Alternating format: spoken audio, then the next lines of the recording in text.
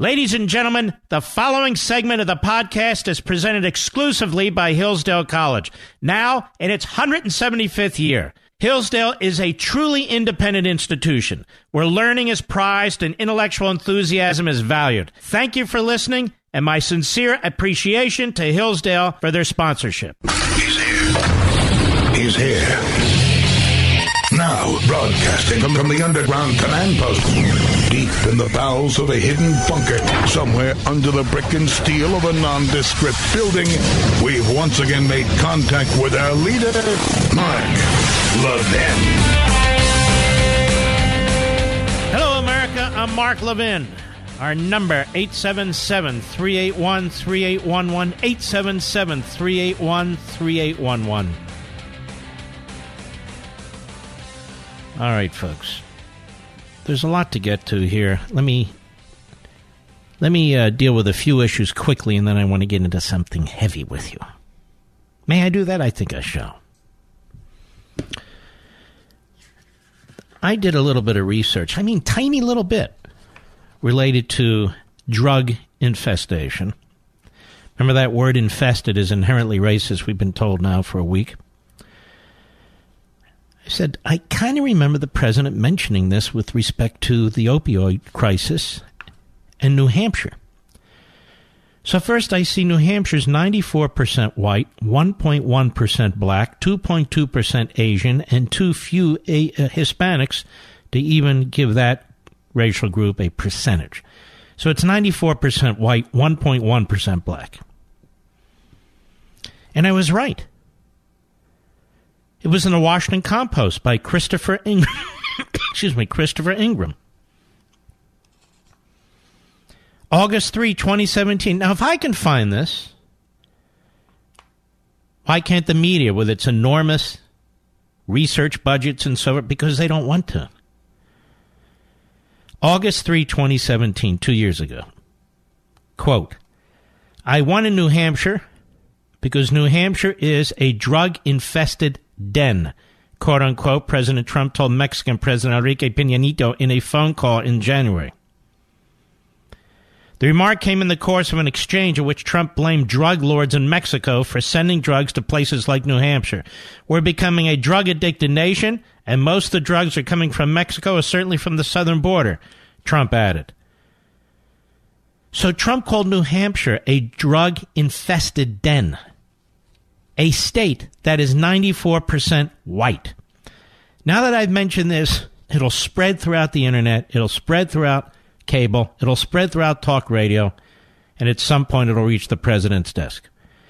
Just like the other day, when Mr. Producer found the 1999 video of Elijah Cummings talking about drug infestation in his own community.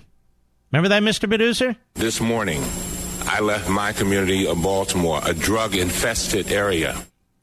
Okay. Now, you've heard that all day, I take it. Well, you heard it here first. So you have Elijah Cummings using drug-infested, You have the president applying it to a 94% white state that New Hampshire is a drug-infested den. All this talk about racism has been a lie.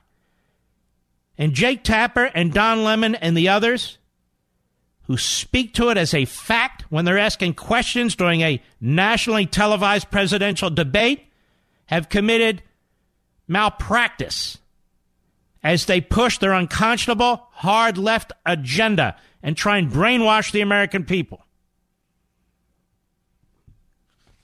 Now, unfortunately, I watched most of that debate last night.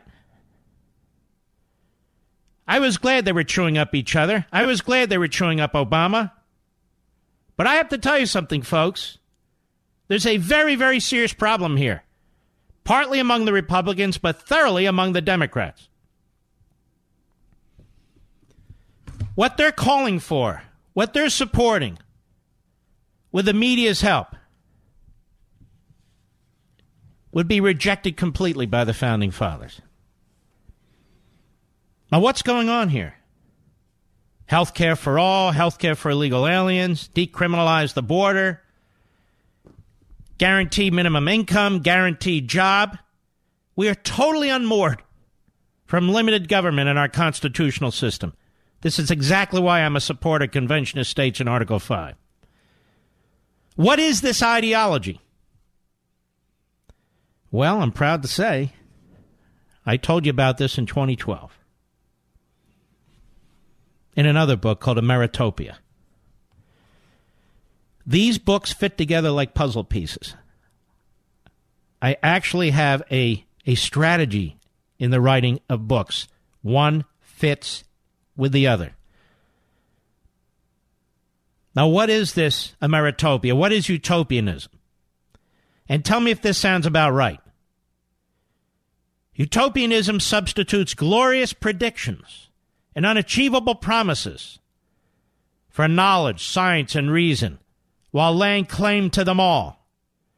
Yet there's nothing new in deception disguised as hope, and nothing original in abstraction framed as progress. A heavenly society is said to be within reach if only the individual surrenders more of his liberty and his being for the general good, meaning the good as prescribed by the state. Through persuasion, deceit, and coercion, the individual must be stripped of his identity and subordinated to the state. He must abandon his own ambitions for the ambitions of the state. He must become reliant on and fearful of the state. You heard this last night and the night before. Especially threatening, therefore, are the industrious, independent, and successful, for they demonstrate what's actually possible under current societal conditions: achievement, happiness, and fulfillment, thereby contradicting and endangering the utopian campaign against what was or is. They must either be co-opted and turned into useful contributors to or advocates for the state, or neutralized through sabotage or other means.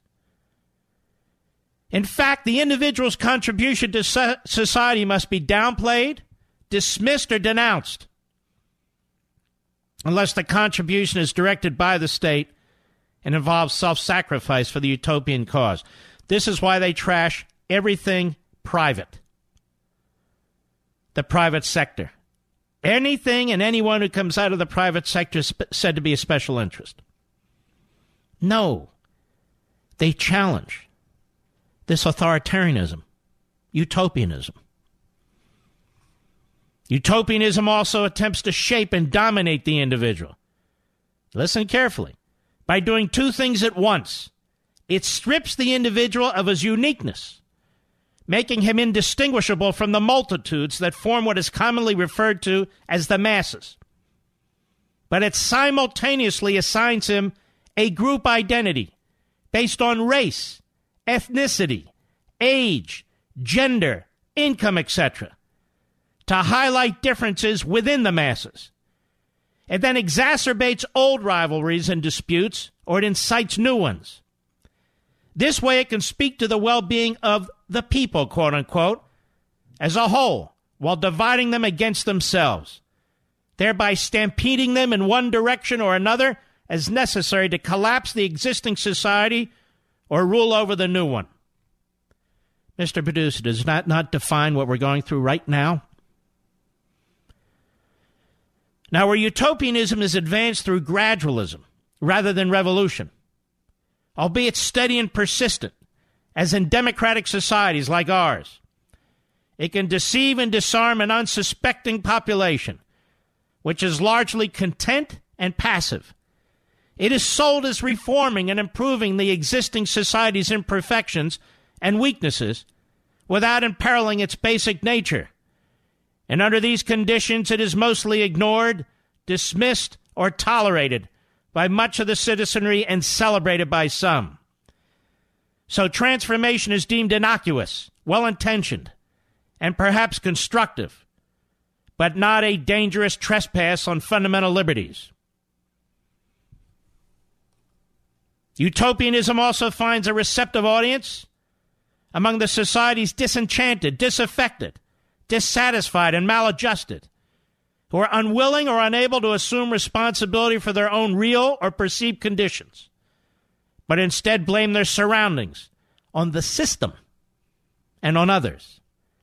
And they are lured by the false hopes and promises of utopian transformation and the criticisms of the existing society, to which their connection is tentative or non-existent. Improving the malcontent's lot becomes linked to the utopian cause, and disparaging and diminishing the successful and the accomplished becomes an essential tactic. No one should be better than anyone else, regardless of the merits or value of his contributions. So by exploiting human frailties and frustrations, jealousies and inequities, a sense of meaning and self-worth is created in the malcontent's otherwise unhappy and directionless life. Simply put, equality in misery, that is, equality of result or conformity, is advanced as a just, fair, and virtuous undertaking. Liberty, therefore, is inherently immoral, except when it avails equality. My goodness, it's been 7 years since I wrote this. It's a heavy book, I understand, but you're witnessing this right now in your own country, in the Democrat Party debates and the media reporting.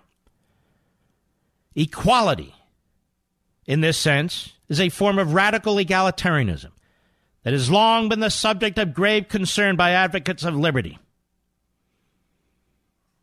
Equality, as understood by the American founders, is the natural right of every individual to live freely under self-government, to acquire and retain the property he creates through his own labor, and to be treated impartially before a just law. And equality should not be confused with perfection, for man is also imperfect, making his application of equality, even in the most just society, imperfect. Otherwise, inequality is the natural state of man, in the sense that each individual is born unique in all his human characteristics. Therefore, equality and inequality, properly comprehended, are both engines of liberty. But equality can be more transparent at surface level than liberty. It is positive as a far-off concept of human perfectibility, but is also delivered in bits and pieces, or at least appears to be, in daily life. It usually takes the form of so-called material rights. You have a right to health care, you see, delivered to the individual by the state. Equality is also disguised as or confused with popular sovereignty. That is, the conflation of the people's will with egalitarian campaigns such as social justice, environmental justice, immigrants' rights, workers' rights, etc. So in essence, then, true democracy cannot be achieved unless society is reorganized around the disparate and endless demands of disparate and endless claimants. In due course, such a society becomes chaotic and balkanized as it dissolves and crises build, and the stage is set for escalating coercion or repression. I'll have more when I return. Mark Levin.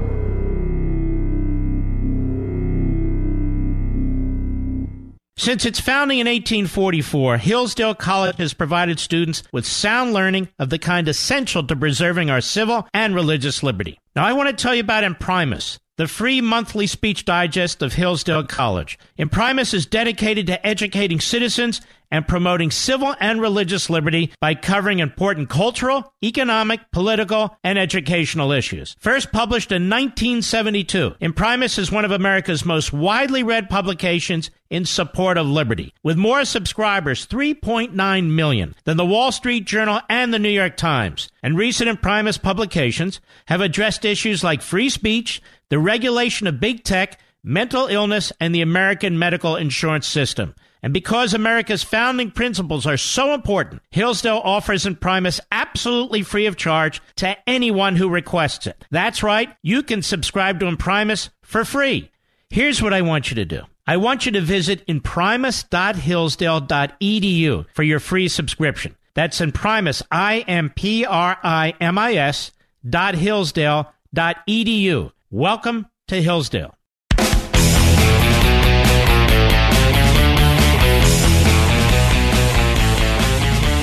Let's do a little bit more of this because it provides a philosophical context for what you've been hearing in these debates and elsewhere.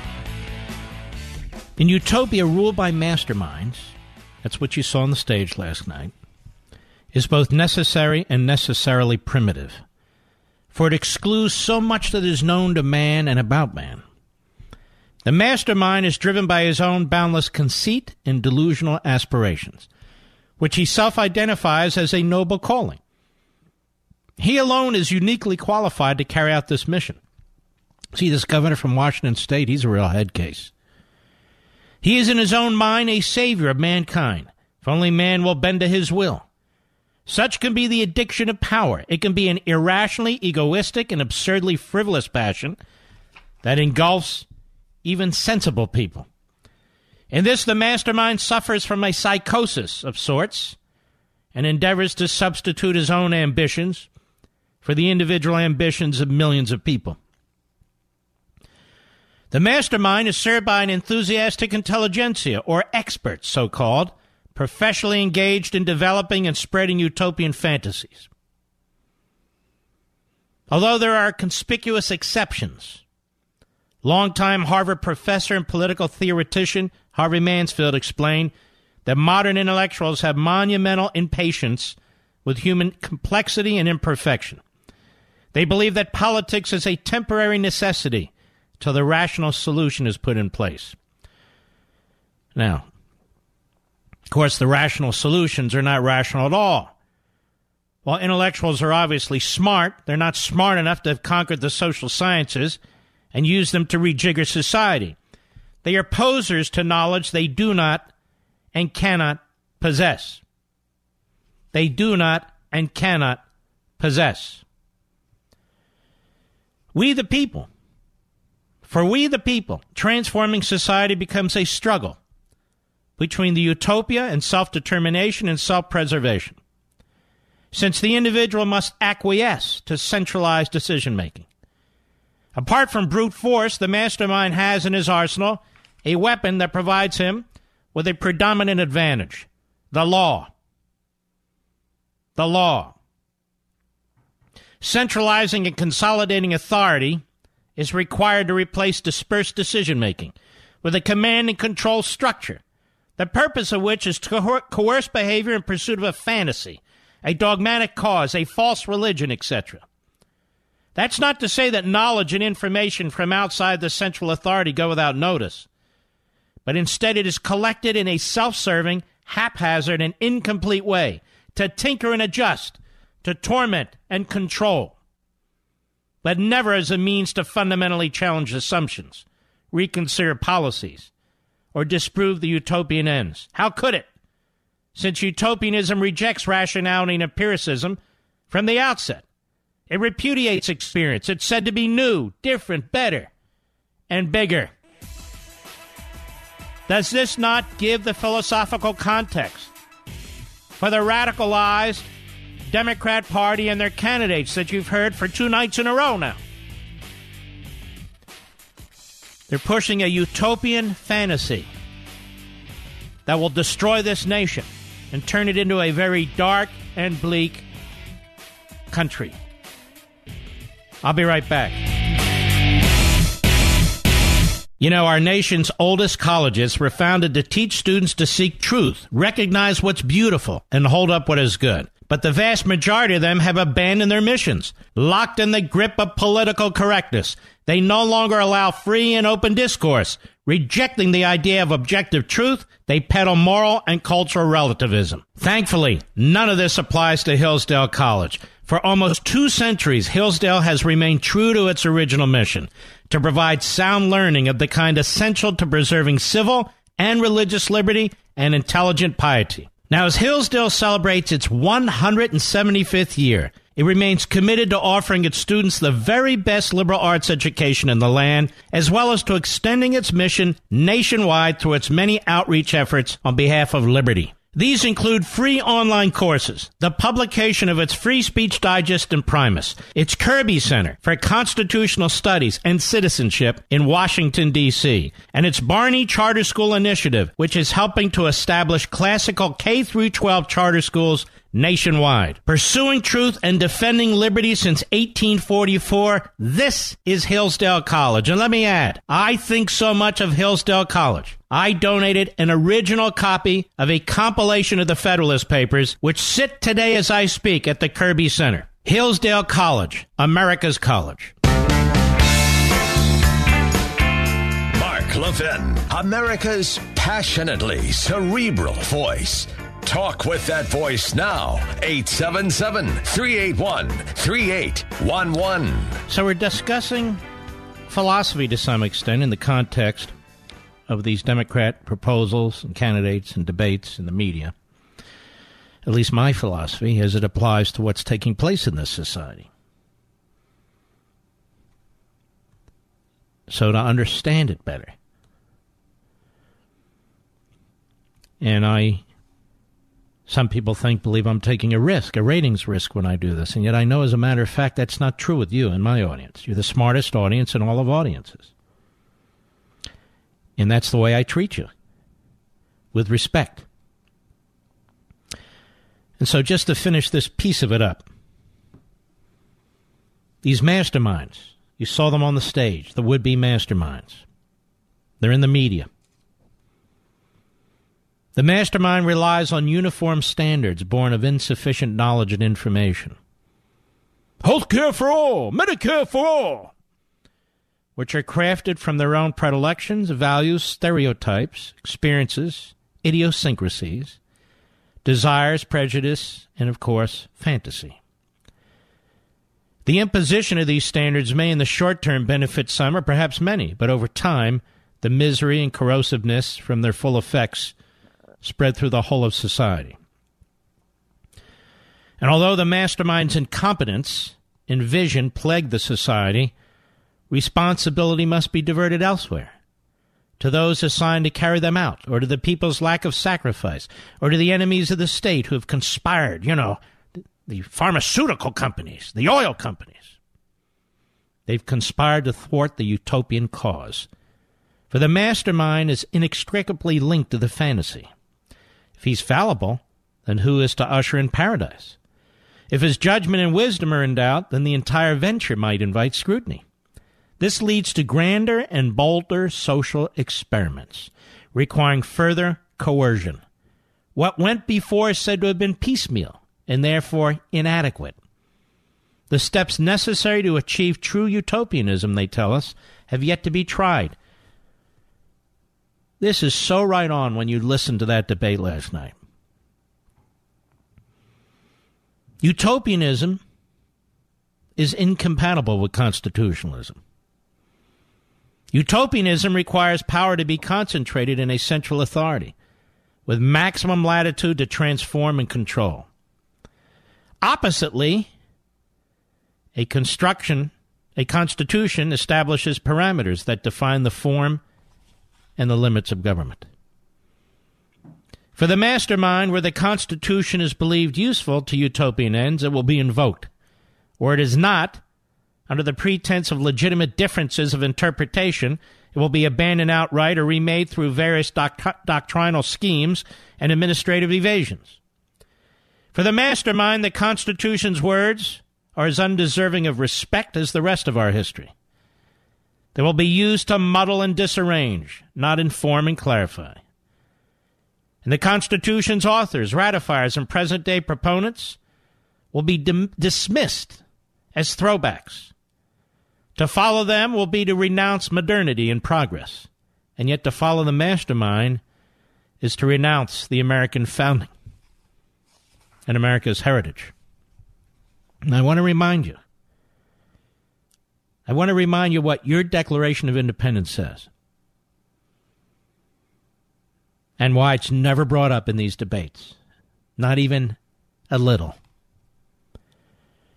When in the course of human events it becomes necessary for one people to dissolve the political bands which have connected them one with another, and to assume among the powers of the earth the separate and equal station to which the laws of nature and of nature's God entitle them, a decent respect to the opinions of mankind requires that they should declare the causes which impel them to the separation. We hold these truths to be self-evident, that all men are created equal, that they are endowed by their Creator with certain unalienable rights, that among those are life, liberty, and the pursuit of happiness, that to secure these rights, governments are instituted among men, deriving their just powers from the consent of the governed. This is so crucial, so fundamental, goes to the heart and soul of what this society is to be. The heart and soul. Now, what happens on the left is they, of course, degrade our founders, besmirch them, smear them, in order to unmoor us from our history, in order to give justification to their plans on society. And among other things, they use slavery. That these were slaveholders. Why should we listen to them? They wave around the Constitution when they choose to. They quote from the Declaration when they choose to. But they believe in neither. The great emancipator was not Barack Obama. It's not Bernie Sanders. It was Abraham Lincoln. And during his 1858 campaign for the U.S. Senate in Illinois, he explained that in the founders' enlightened belief, I quote, "Nothing stamped with the divine image and likeness was sent into the world to be trodden on and degraded and imbruted by its fellows. They grasped not only the whole race of man then living, but they reached forward and seized upon the farthest posterity. They erected a beacon to guide their children and their children's children, and the countless myriads who should inhabit the earth in other ages.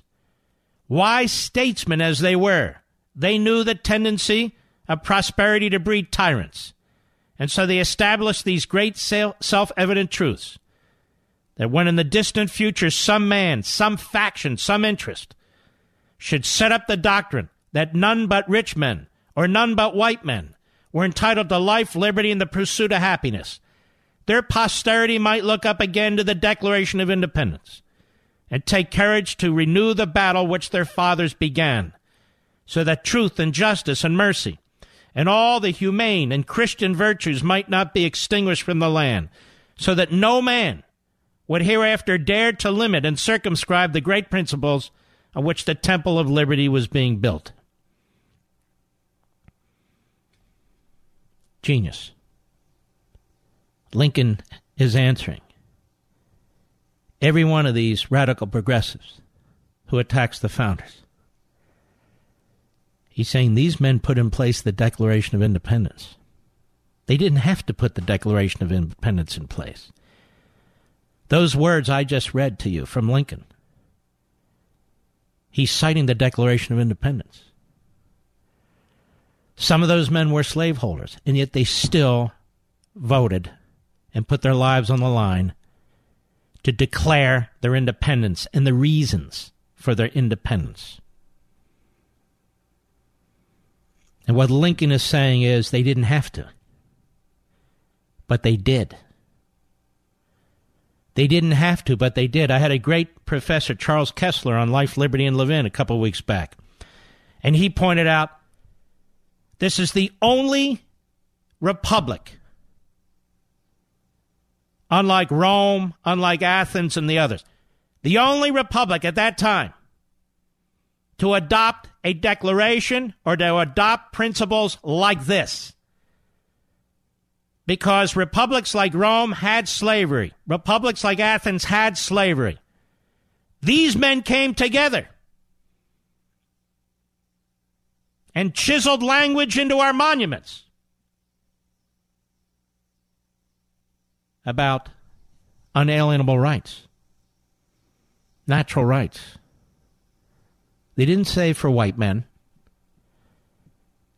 They said for all human beings. It is a disgrace to watch these debates and to see our nation diminished, our history diminished, our liberty diminished, our institutions and customs diminished. I guess I'm getting old.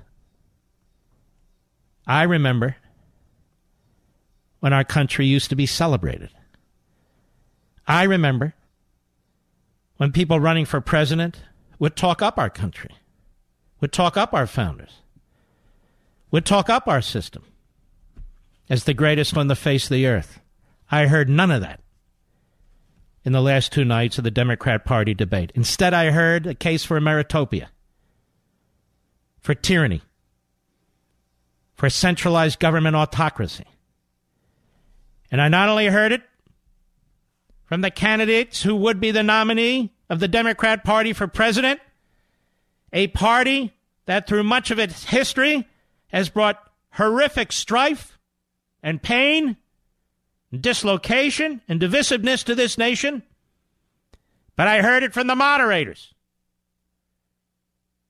From the moderators, who are supposed to have as their role in this republic the search for objective truth. Is that the way it sounded to you last night, ladies and gentlemen? Did the CNN moderators sound to you like they were seeking objective truth? Calling the President of the United States a racist? Telling us about the existential threat of climate change? Which brings us to unfreedom of the press. There is no distance between the modern mass media and the modern Democrat Party. There are occasional fan dances, but there's no fundamental distinction between the two. As I wrote in Unfreedom of the Press, and as I've said behind this microphone, and now the backbenchers have finally picked up on it, the media is not a bit player here. The media are leading the charge. The progressives have succeeded in devouring the institution of freedom of the press. If we had true freedom of the press, the kinds of questions, that is, statements with question marks behind them, would have been far more serious and informative than what we've been getting from CNN. I'll be right back. Mark Levin.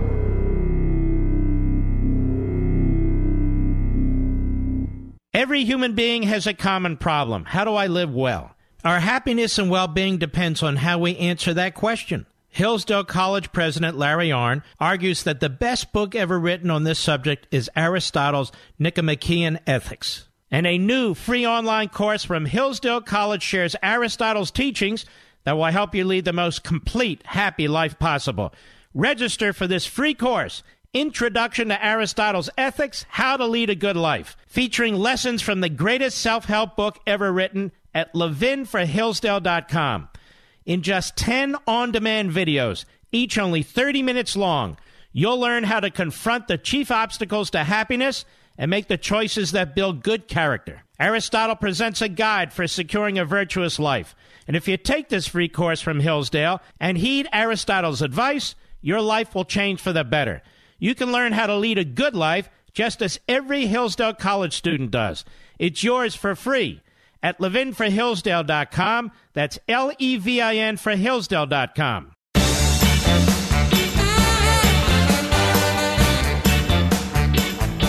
Told you, I'm the cleanup hitter. I got to do things my way. That's why you listen. That's why the show's successful. I could do what everybody else does. Wring my hands, tell you about optics, who was humorous, who smiled, who was on defense. That's not hard to do, but you saw that yourselves, right? So you don't need to hear that from me, do you? What's troubling to me is we don't get into substance. During the debate, We don't tie things to the American founding, to our principles, to our institutions, what these people would do to them, because not a single person on that stage and not a single person asking questions give a damn about any of it. And unfortunately, the next day, today, most talk show hosts don't give a damn about it, and most people on TV don't give a damn about it. Hey, who won, who lost? Like it's a damn baseball game. You know, that guy has a hell of a swing. That Kamala Harris, she really got beamed with a ball there. I'll tell you what. Oh, yeah, I mean, who cares? Hey, you know who the most Googled candidate is? No. And why do I care? It's important to talk about the Republic and our principles and these other things because nobody else is going to if we don't. Nobody else is going to if we don't. They have all these proposals out there. Not a single one of them is constitutional. Oh, you might say, but the Supreme Court has ruled. I said not a single one of them is constitutional. I don't give a damn how the Supreme Court's ruled over the last, 80 years or so. I follow the Constitution. Certainly when it comes to a discussion and to be intellectually honest. I've always wondered, as I point out in Men in Black, I've always wondered, why is it that we are bound to a Supreme Court decision, come hell or high water, but we are not bound to the language in the Constitution of the United States? Why is that? How can that be? And yet that's where we are. Because the progressives 100 years ago, particularly Woodrow Wilson, made the point that when change comes, it'll come from the courts. Why? Because it's easier to devour the courts if you're an activist. These are lifetime appointments. There's not a hell of a lot that can be done about it. Back on April 15th, I came up with this short statement, and I have it taped to my printer, and it faces me every day when I get behind this microphone and speak to you, my magnificent audience. And as I watch these debates, I think it rings truer and truer. You know, I'm not perfect. I'm not a perfect thinker. But I think about things a lot. After the program, before the program, 3 in the morning, 4 in the morning, Sunday, Saturday, whatever it is. And it's this statement. The diabolical genius of Marxism-socialism, and I say this in the context of these debates, is that it provides the emotional and intellectual roadmap for autocrats to persuade millions of people to support their own enslavement to government. That is, the diabolical genius of Marxism-socialism is that it provides the emotional and intellectual roadmap for autocrats to persuade millions of people to support their own enslavement to government. And you heard over and over and over again exactly this last night. What did you learn from the debate last night? Well, at the surface level, you learned nothing. But if you're thinking, you've learned that we're in deep, deep, deep trouble. Because we have one party in this country that has utterly rejected the whole purpose of the nation. And unfortunately, we have another party, the Republican Party, that doesn't even realize what the hell's going on. I'll be right back.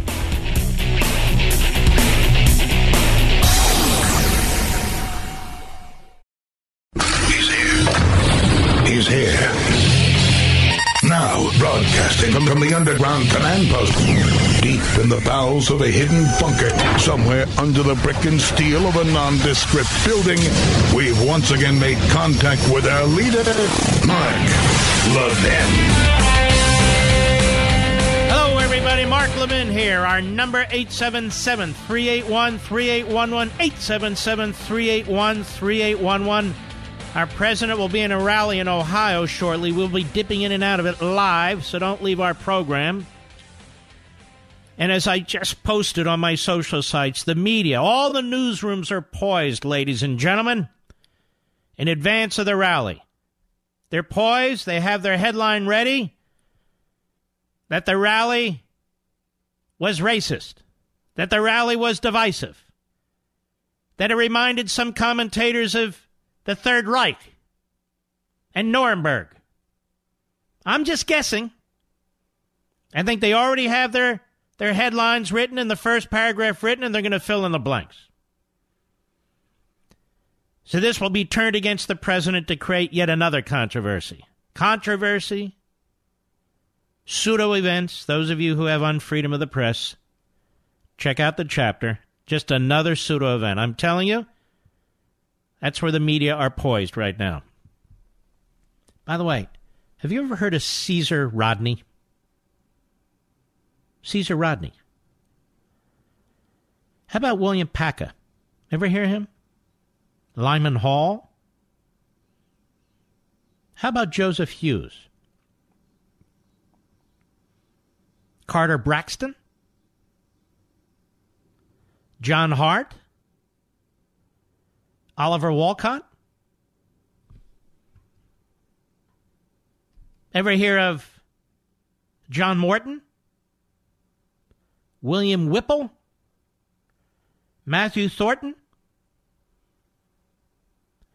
Ladies and gentlemen, those are among the men who signed the Declaration of Independence.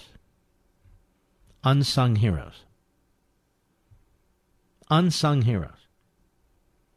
We just do not teach our magnificent history to our young people anymore.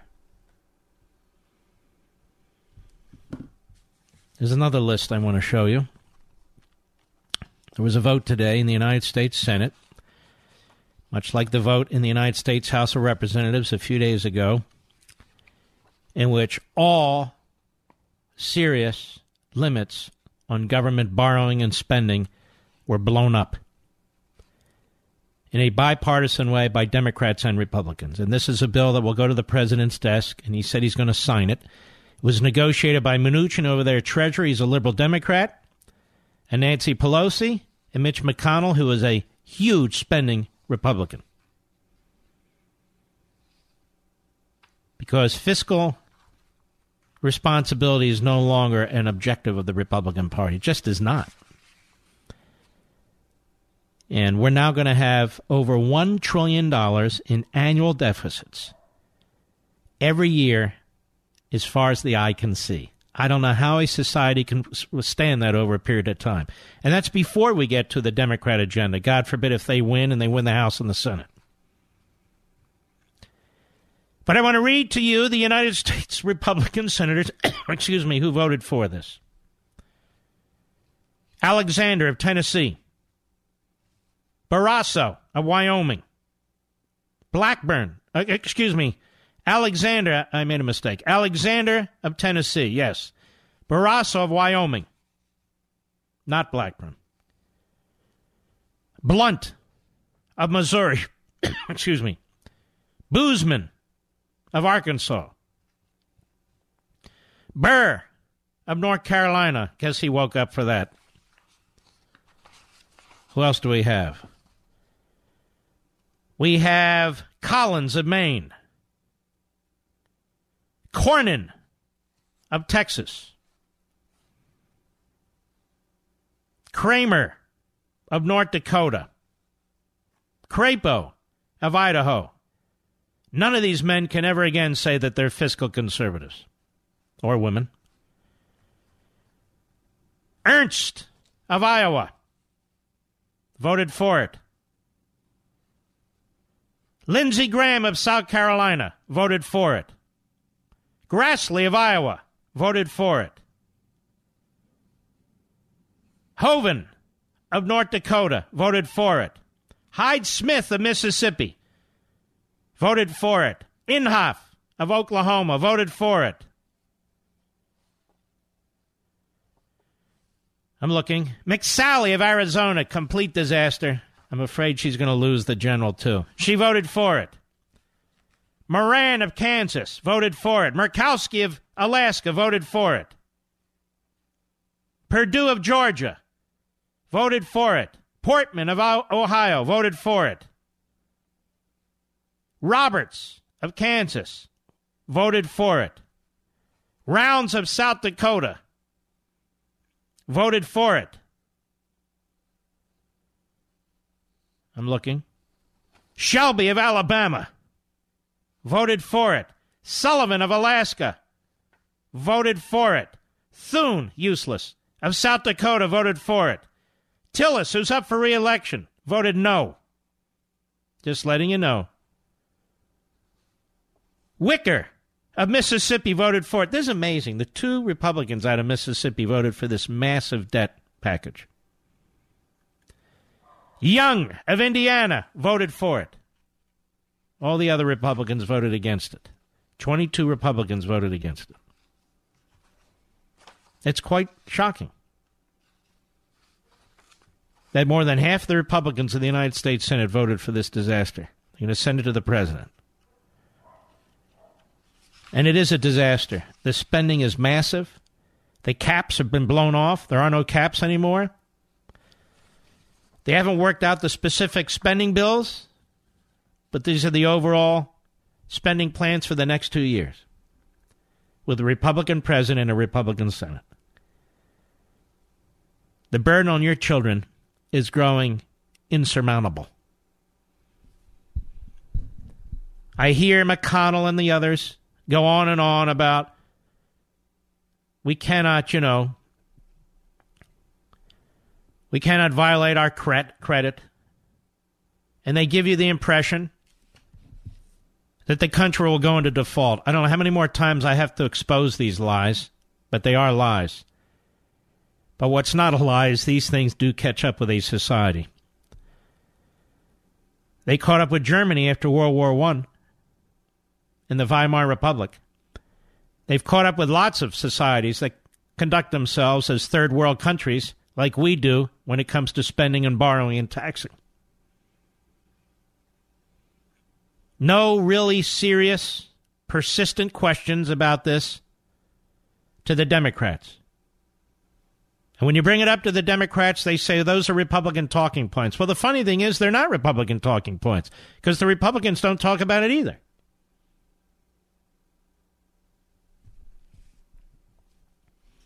We have no real leadership in the United States Senate. Every single one in the Republican leadership in the Senate, McConnell, Cornyn, Blunt, Thune, all voted for it. All of them. All the Republican leadership in the House voted for it. All of them. McCarthy, Scalise, Cheney, and others. And they'll tell you over and over again, well, we have to fund the defense budget. Isn't it about time that you made the case for defense and made the case against this profligate, massive, domestic Leviathan that's going to drag this country down? The American people are smart. If you don't make the case day in and day out, the case isn't going to be made.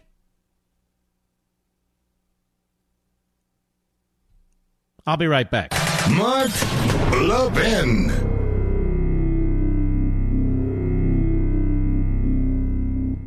With a daily fake news dump pouring through your TV, mobile phones, and computers, you may have missed some real news like the recent study in the journal Cell Metabolism. Scientists suspected a correlation between growing rates of obesity and processed foods, but what this study discovered was that these foods also appear to lead people to overeat. Here's the bottom line. You need fresh fruits and vegetables in your diet, which is why I recommend that you start taking Field of Greens by Brickhouse Nutrition. Just one scoop of Field of Greens has a full serving of real USDA-certified organic fruits and vegetables.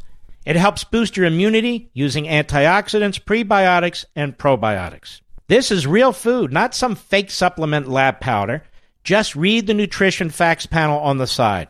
Go to BrickhouseLevin.com, that's BrickhouseLevin.com, and you'll get 15% off your first order with the offer code LEVIN. You know you're not going to start cooking fresh fruits and vegetables, so let's not pretend. Just get 1 full cup of fruits and 1 full cup of vegetables every day with Field of Greens. Go to BrickhouseLevin.com, BrickhouseLevin.com, offer code LEVIN.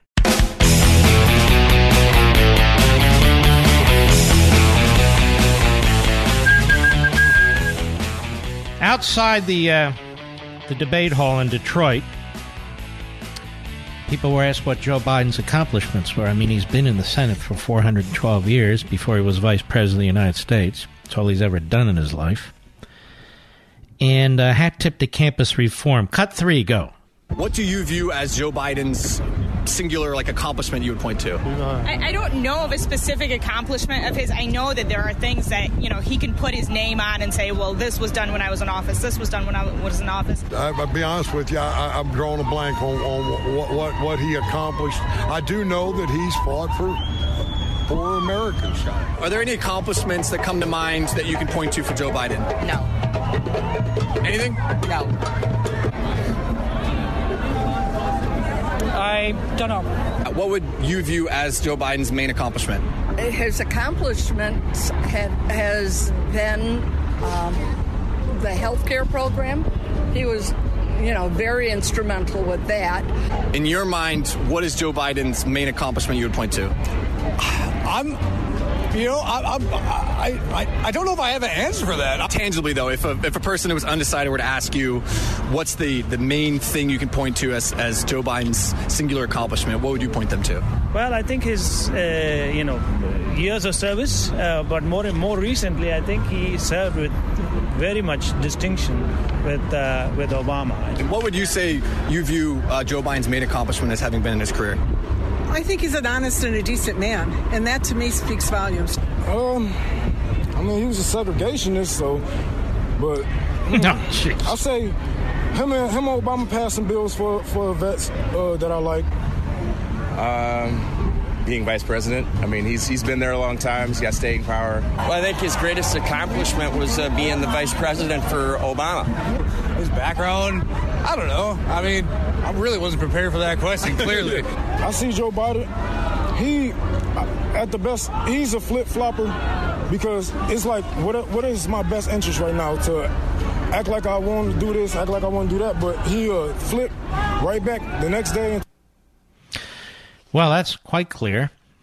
It's kind of scary that those votes, what are 6 or 10 of those there, will neutralize 6 or 10 of us. Now, the media are very upset that their hero, Barack Milhouse Benito Obama, was criticized last night. Furious. And nobody more furious than low IQ, the morning schmo. He was just furious. And so was his sidekick, Ed McMahon Brzezinski. Cut 8, go. Cut 8. Got hammered. And, Meek, I'm hearing Mike Barnicle talking about protecting pre-existing conditions. I'm hearing Mike Barnicle talking about letting your kids stay on your health care insurance till 25 or 26 because some may not have a job and you want to protect them. I'm hearing about expanding health care coverage for millions and millions of Americans under Obamacare. And you know what I'm thinking? I'm thinking it's sad that Mike Barnicle is leading our show off with a lot of Republican talking points. No, it's not Republican talking points. The Republican talking points supporting Barack Obama, it makes me sad. By the way, why does his voice keep going up? Is his underwear getting tight? What's going on there? Doesn't he watch these testosterone commercials? Go ahead. Give me a break. What's wrong with you people? I don't think you're going up against Donald Trump, and you're talking about defending Obamacare as Republican talking points? Who is advising you? Now, that genius, of course, he was a couple terms in the House. Beyond that, his great accomplishment is sitting where he is with no audience. Sitting where he is with no audience. But this is typical. They're absolutely furious about this. Now, there's a lady here who served in the military, and I want to thank her for that, Tulsi Gabbard. And she did a great job of destroying Kamala Harris. But she's a nut. And unfortunately, from time to time, she appears on my favorite cable channel. She's sort of the, she is a nut. And she accused Trump of supporting Al-Qaeda. That would be Trump, who's been wiping out ISIS, which includes Al-Qaeda. And then today she defended herself on MSNBC. She defended the point. But a lot of the Code Pink Republicans embrace her. Rand Paul, among others. Even though she cozied up with the genocidal mass-murdering dictator in Syria, she met with him. Now, why would you meet with him? If you're Nancy Pelosi, you met with his father. Cut 2, go. You made a claim last night, Congresswoman, that you believe the president is a supporter of al-Qaeda. You didn't have an opportunity to back up that claim with evidence. I'm going to give you that opportunity now. Yeah, I appreciate it. There's two major areas here. One is this president has chosen to double down and triple down on an alliance with Saudi Arabia, a country that... Now, ladies and gentlemen, we've had an alliance, like it or not, with Saudi Arabia for decades. For many decades, through Republican and Democrat presidents. Not because we like the regime, but take a look on the map. Take a look on the map. Much like during World War II, we had an alliance with Russia. That is the Soviet Union under Stalin. Go ahead. Number one propagator of the radical Wahhabi Salafist ideology that fuels terrorist groups like ISIS and al-Qaeda, a country that both directly and indirectly supports... So that means the president supports al-Qaeda? I mean, how stupid is this? Go ahead. Qaeda in countries like Yemen and Syria. And secondly, this president is Actually, it's Iran that's taking out Yemen and Syria, not Saudi Arabia. Let's get our throwback straight. Go ahead. Support for al-Qaeda in continuing this regime change war in Syria, even threatening to... So by regime change war in Syria, is the president supporting regime change in Syria? Only the crackpots on the left and the Code Pink Republican crackpots spew this kind of propaganda. President isn't seeking regime change in Syria. Go ahead. Military to respond to anyone who tries to attack al-Qaeda in the city of Idlib in Syria, where they are in control of and have their stronghold. This is deeply concerning. You're a crackpot. I knew you were a crackpot. You have no evidence whatsoever. How could you possibly have evidence that the president supports al-Qaeda? Don't be taken in by this Tulsi Gabbard, as some of you have been taken in by the Code Pink Republicans. You know, we've been in these wars long enough. I hate to tell you this. These wars against terrorism are going to go on forever. I hate to tell you this. Not by our choice, by the enemy's choice. Iran's not going away. These throwbacks aren't going away. Guess what else? I hate to tell you this. China's not going away. China's on the ascendancy. China's not going away. I'm sorry. They're not. They're enemies all over the world. You want to prevent a massive war, you try to deal with these things as best you can before there's a massive war, before they're more powerful than we are. China's getting to that point. But don't call the president a supporter of al-Qaeda, you nut job. I mean, this woman should be banned from TV. I don't mean by the government. I believe in the First Amendment. But any rational host, why would you bring her on? President supports al-Qaeda? Why, because he doesn't agree with your weird foreign policy analysis? I'll be right back. If you have a moment, I want you all to go to BrickhouseLevin.com. Just go there and click on the Buy Now button so you can read the reviews. Over 1,200 5-star reviews, I might add. But this one caught my attention from Steve in Denver. I'm upset with Mark because he's got me hooked on Field of Greens. What a great product. Thank you, Brickhouse, for your amazing product and great customer service. I'm a monthly subscriber and I won't live without it. And you're welcome, Steve, and subscribing is smart. You save money that way. Field of Greens is made with real USDA organic fruits and vegetables and helps boost your immunity using antioxidants, prebiotics, and probiotics. Plus, they offer a 100% satisfaction guarantee or your money back. Go to BrickhouseLevin.com or call 833-RING-BHN. Get 15% off your first order with promo code Levin. That's BrickhouseLevin.com or call 833-RING-BHN, promo code Levin.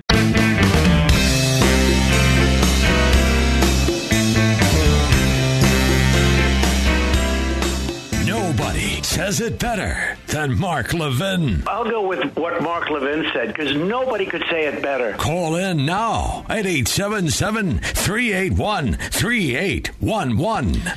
We'll be going to the president live soon when he begins his speech, and we'll go in and out of the speech. You know, demand letters from the IRS are hitting the mail. If you owe back taxes, you may be receiving one soon. When it arrives, you'll have questions like, is it true the IRS can garnish my paycheck? Can the IRS really take my home and bank accounts? And can they get my retirement savings? Yes, the IRS can do all that and a hell of a lot more.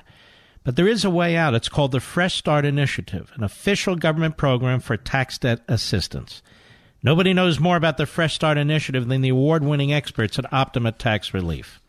Now, Optima's mission is to stand between you and the IRS, fighting to help protect your paycheck and assets, and helping you get the best deal possible. But don't delay, because the IRS can tack on hefty penalties and interest every day. Call Optima now for your free consultation while you still have options. Call 800-499-6300. 800-499-6300. That's 800-499-6300. Some restrictions apply. For complete details, please visit OptimaTaxRelief.com. Those of you on the phones, stay put. We're going to try and get to you during the course of the program. We're going to try and hit a few other issues. But right now, we're going to go live to the President of the United States. The so-called debate last night. And I also watched the night before. That was long television. And the Democrats spent more time attacking Barack Obama than they did attacking me, practically. Yeah. And this morning, that's all the fake news was talking about. That's all they were talking about. That wasn't pretty. No, we're doing good. It's great to be back in the state that I love. I love this state. Very special. Very, very special, on the banks of the beautiful Ohio River with the hardworking patriots of the American heartland. Thank you, Ohio. We love you, Ohio.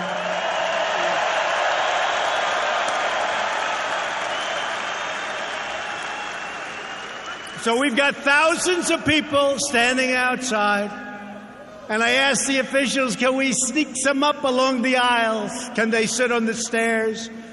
But I'll tell you what, this is some crowd, some turnout. We've sold tens of thousands of tickets. And you know what the sale price is? We keep it nice and low. We keep it nice and low. But there never has been a movement like this. This is a movement the likes of which they've never seen before, maybe anywhere, but certainly in this country.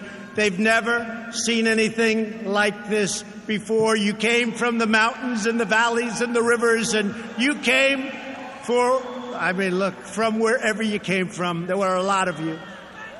And they showed up on Election Day. I'll never forget a wonderful congressman from Tennessee. They have early voting.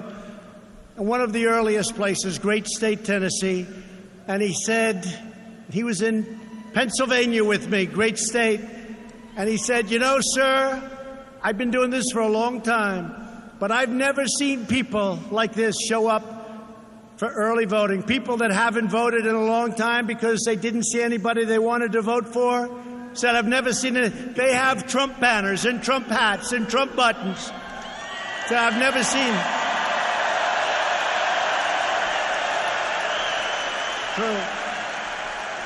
And this great congressman said, I don't know, sir, but I can tell you one thing.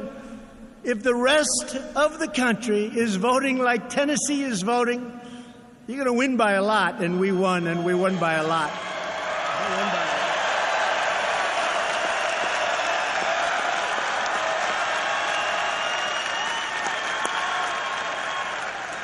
Our nation is stronger today than ever before. We have the number one economy on earth. No economy is so strong.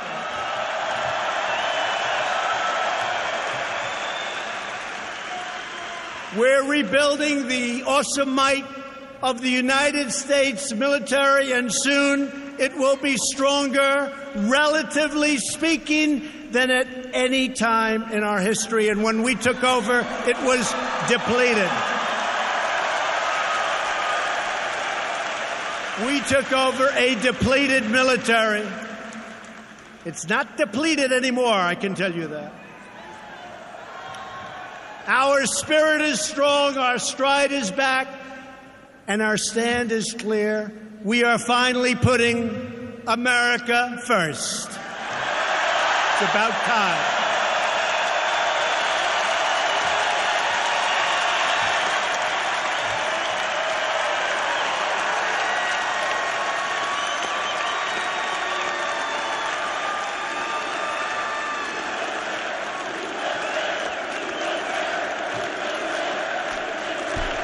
President Trump in Cincinnati, Ohio. We've created 6 million new jobs since Election Day. Nobody would have thought that was possible. More than 7 million Americans have been lifted off of food stamps.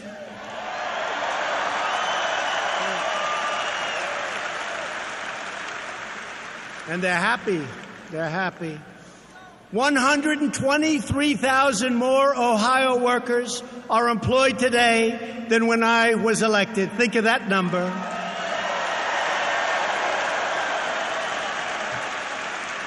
And right now, Ohio is the most successful it's ever been in the history of our country. Thank you. Congratulations, Ohio.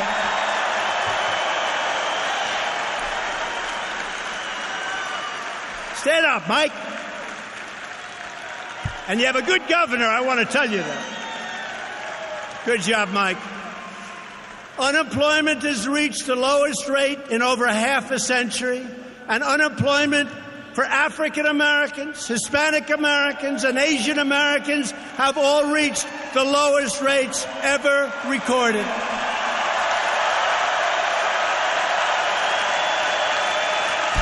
That wasn't discussed at the debate last night. While Republicans are working every day to build up our country, the rage-filled Democrat Party is trying to tear America apart. The Democrat Party is now being led by 4 left-wing extremists who reject everything that we hold dear. Amen. No one has paid a higher price for the far left's destructive agenda than Americans living in our nation's inner cities. They have paid a dear price. You see what's happening? You see our inner cities. We spend billions and billions and billions for years and years and years, and it's stolen money, and it's wasted money, and it's a shame. For decades, these communities have been run exclusively by Democrat politicians, and it's been total one-party control of the inner cities. For 100 years, it's been one-party control, and look at them. We can name one after another, but I won't do that. Because I don't want to be controversial.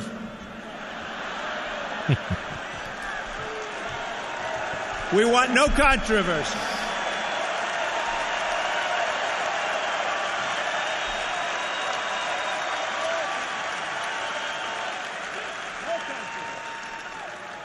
The Democrat record is one of neglect and corruption and decay, total decay. The Democrats have taxed and regulated jobs and opportunity out of these cities and out of existence. They've squeezed the blood out of them. Left-wing mayors and city councils have opposed school choice, trapping children and failing in government schools left and right. There you go, Mr. Producer. They do listen to the show. This is a big issue. You know go where ahead. They are? They're in jail. That's where they are.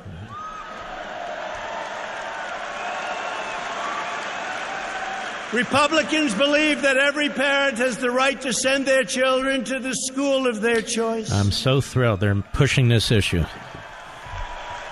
But the greatest betrayal committed by the Democrats is their support for open borders.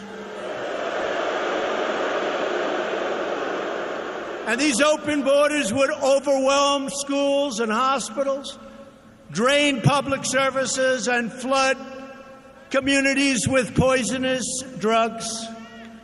It's tough enough. And I want to thank, by the way, the country of Mexico. They've got 21,000 soldiers on the border right now.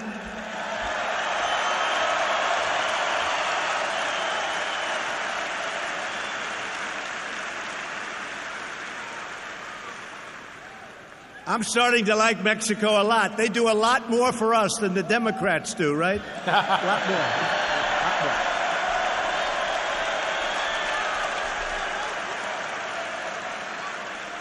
And the numbers are way down. You'll see that. Way, way down. Democrat lawmakers care more about illegal aliens than they care about their own constituents. They put foreign citizens before American citizens. We're not going to do that. 572 people were murdered in Chicago last year.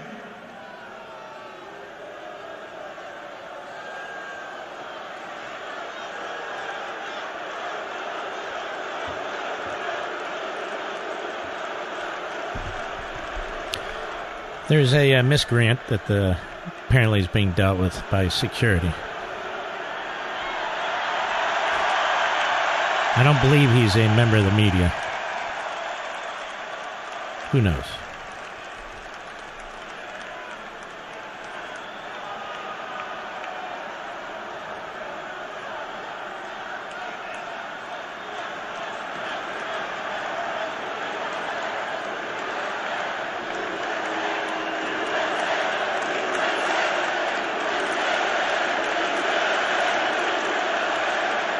You know, it's a very peaceful crowd. You know, it wouldn't be like, say, a Democrat event with Antifa.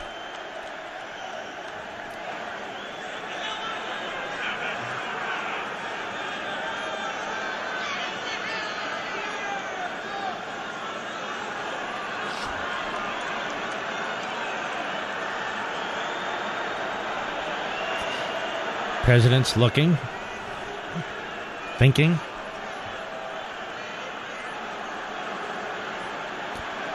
Taking a relatively long time to remove the individuals.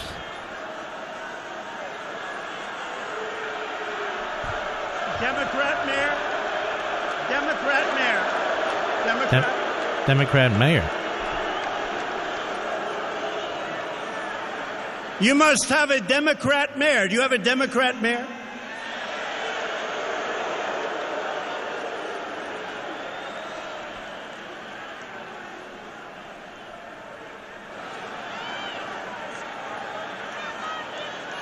All right. The cameras Come on, are... law enforcement. Yeah. Democrat mayor.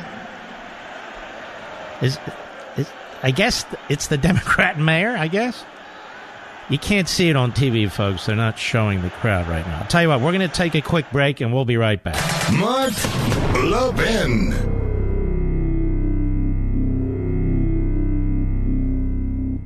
Do you wake up in the morning feeling sluggish and have to drag yourself through your day? Do you feel bloated, tired, and out of shape? Eating healthy is a habit, but most of us don't really know exactly what we should be eating, right?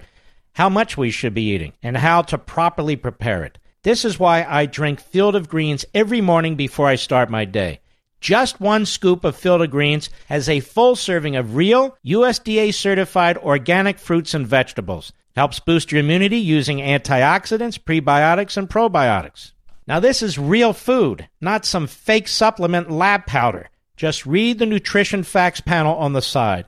Go to BrickhouseLevin.com and get 15% off your first order with the offer code LEVIN. Now, you know you're not going to start cooking fresh fruits and vegetables, so let's not pretend. Just get 1 full cup of fruits and 1 full cup of vegetables every day with Field of Greens. Go to BrickhouseLevin.com, BrickhouseLevin.com, offer code LEVIN.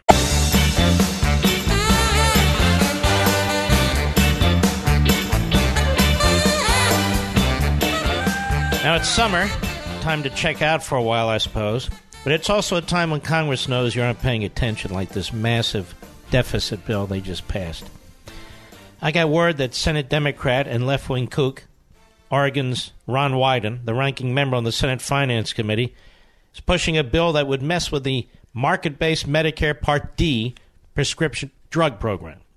The bill creates so-called inflationary caps on drug prices. It doesn't do a thing to help save you money at the pharmacy counter. It's a gimmick. If the gap is triggered, a new tax is imposed. Who do you think pays that? You do. It's effectively putting a price control on the medicines that you need. The Part D program has been successful for almost 15 years thanks to its competitive structure. But Senator Wyden and other Democrats are now pushing to make this a full-blown government entitlement program. And even Republican Senator Chuck Grassley is considering supporting it. Senate Republicans need to oppose this. Why would Grassley, a so-called free market defender, now want to adopt a socialist proposal that the Democrats like? Might be summertime, but Grassley and Wyden might want to remember that during election time, we vote. Seniors vote, too. Get the facts. Go to TrueHealthCareFacts.com, TrueHealthCareFacts.com, TrueHealthCareFacts.com. Back to the president. Talking about, the voters, they want all sorts of security. What about a thing called voter ID, voter identification?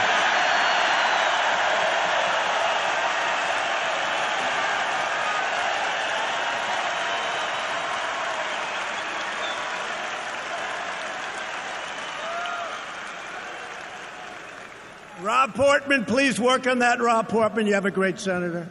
Would you please start working on that? You see the response every place I go. Rob. Please, Rob. Voter ID.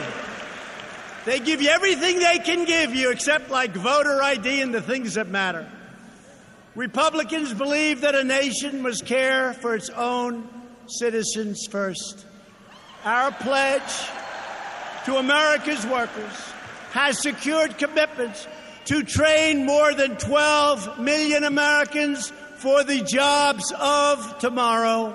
You know who's working very hard on that? You probably never heard of her. Ivanka Trump.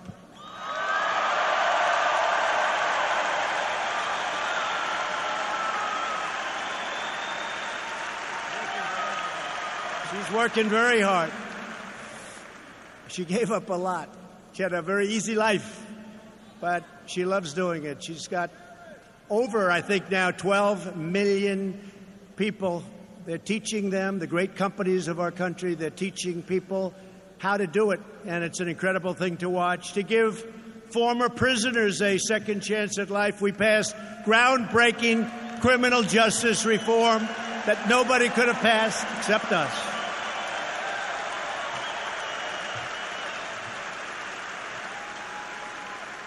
President Obama tried. A lot of them tried. They couldn't get it passed. I got it passed with a lot of help from liberals and conservatives and a lot of help. And the biggest beneficiary is the African American community. Biggest beneficiary. Right?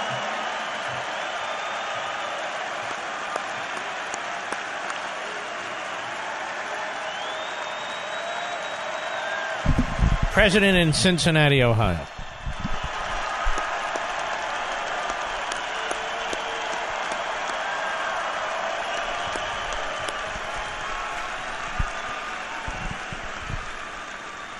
And something which a lot of people don't talk about, but we doubled the child tax credit. Doubled it. And our tax plan also created nearly 9,000 opportunity zones, hottest thing going, providing massive new incentives for investment in job creation. All right, folks, we have a full hour back. We'll be dipping in and out of the president's speech. We have a few other things I want to address, like now the smear job on Ronald Reagan, where a professor writing at The Atlantic has spent an enormous amount of time trying to dig up stuff on Reagan, and he found an audio. Found an audio. I'm sure they'll be working this hard on the Democrats next. I'll be right back.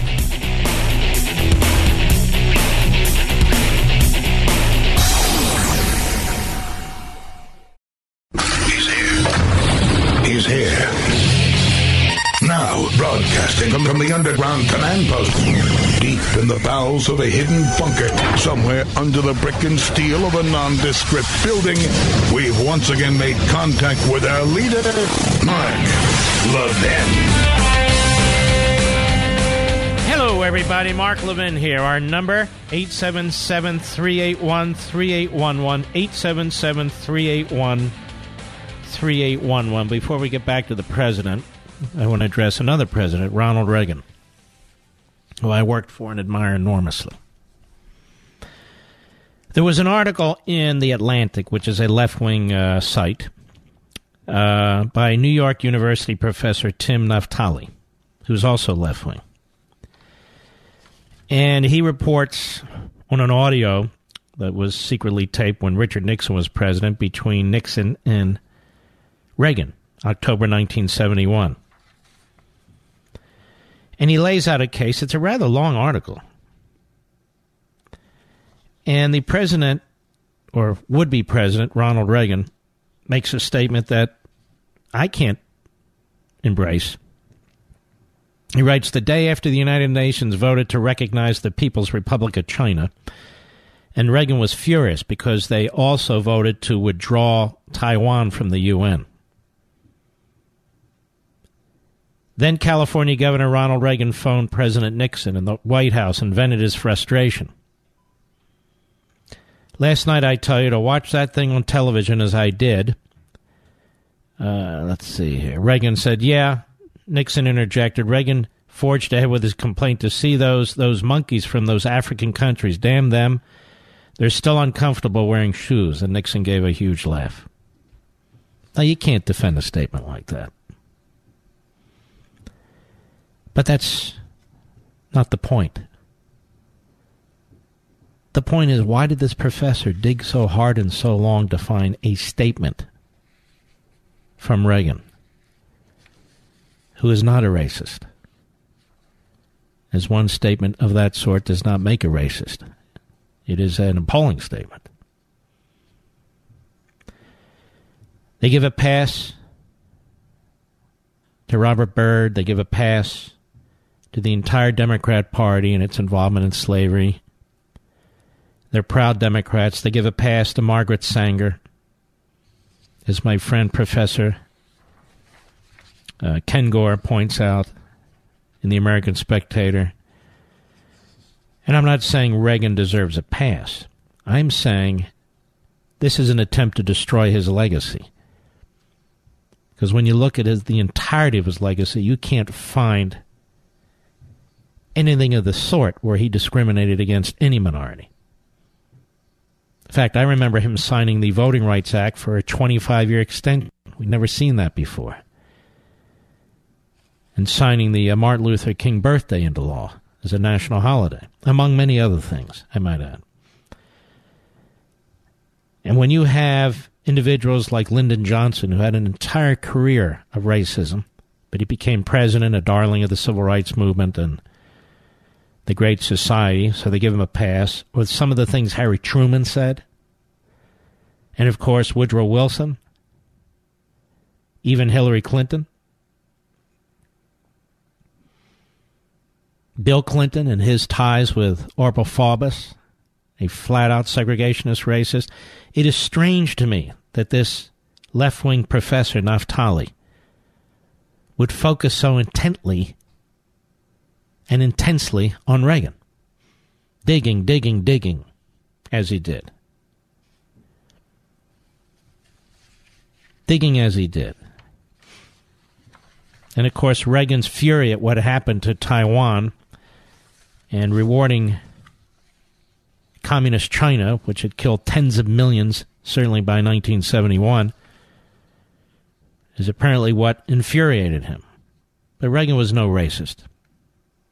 You can look at his actions over the years as head of the Screen Actor Guild. You can look at his actions as governor. You can look at his actions as president of the United States and in his private life. And the people who know him best, who've written these biographies, Professor Ken Gore, Craig Shirley, reporters who knew him best would tell you exactly the same thing. exactly the same thing. He was a very tolerant man. And I'm deeply troubled by an effort like this. So look at this. We found history. You found an audio of 2 sentences that does not reflect the heart, soul, or life of Ronald Reagan. Period. You know, Reagan had a relationship with Muhammad Ali. Muhammad Ali, I'll tell you a little story as a footnote, ladies and gentlemen. From time to time, he would call the Department of Justice when I was Chief of Staff under Attorney General Meese. He was a faithful Muslim. Not a jihadist, obviously, a Muslim. And he was extremely supportive of the Attorney General's effort to root out child pornography. And the Attorney General was mocked for this from the media on the left. He had a pornography commission. It was really an anti-pornography commission, and much of its focus was on child pornography. Not exclusively, but much of it. And he was mocked for this. Muhammad Ali, the few times I spoke to him, what he would call was extremely supportive of this effort. And as Professor Ken Gore points out, he had a relationship with Meadowlark Lemon, he had a relationship with Rosie Greer, many. Sammy Davis Jr., and I could go on.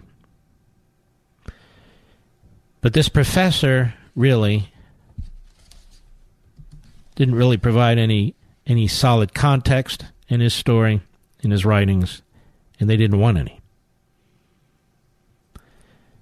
Reagan would say, as Professor Ken Gore points out,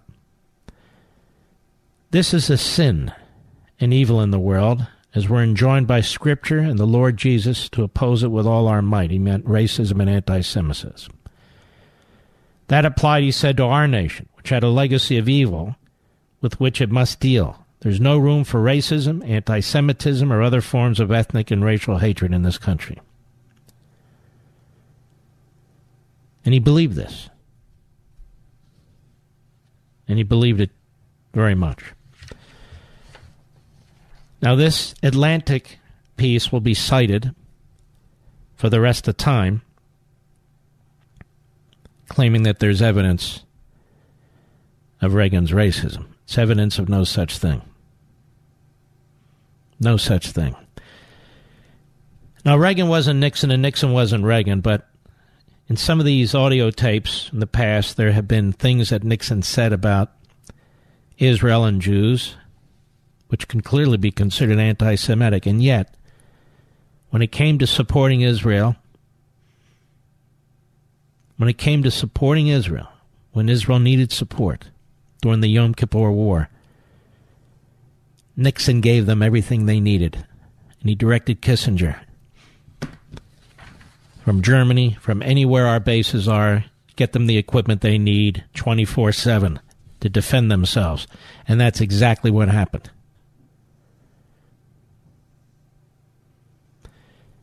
There's a tape of Barack Obama that still to this day remains secreted. I believe it was a tape where he was with this Professor Khalidi, who's now with Columbia, and who is a mouthpiece, in my humble opinion, directly or indirectly, for Hamas. It is a tape they will not turn over. It is a tape they will not make free. And why is that?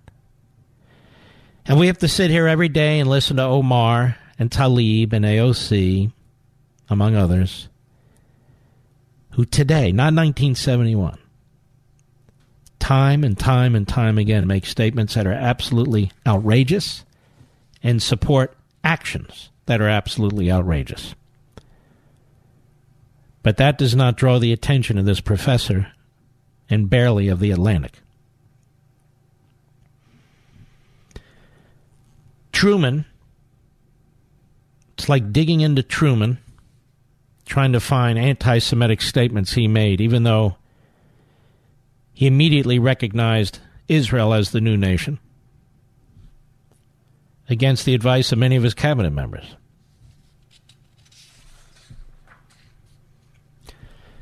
And then there's Franklin Roosevelt, who made many anti-Semitic statements. Then, of course, there's the New York Times that helped cover up the Holocaust. No politician is perfect. I've told you this over and over again, and I believe that. But some are better than others. Some are still great. So the New York professor, Tim Naftali, wasn't that he was trying to reveal the true background, nature, and actions of Reagan. He was looking, and he found a nugget. And I want to congratulate the professor. You found your nugget. Now go get that Obama tape. Go focus on the three stooges of anti-Semitism in the Democrat Party. Let's see what you come up with. There's a lot out there to search, Mr. Professor. Why is it that I don't think you'll look into any of that? I'll be right back. Mark Levin.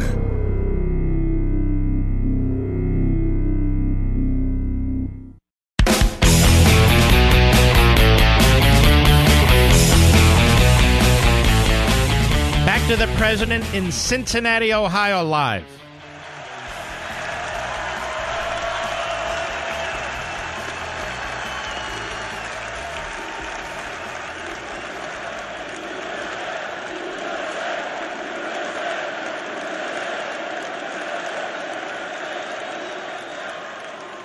Thanks to steel tariffs,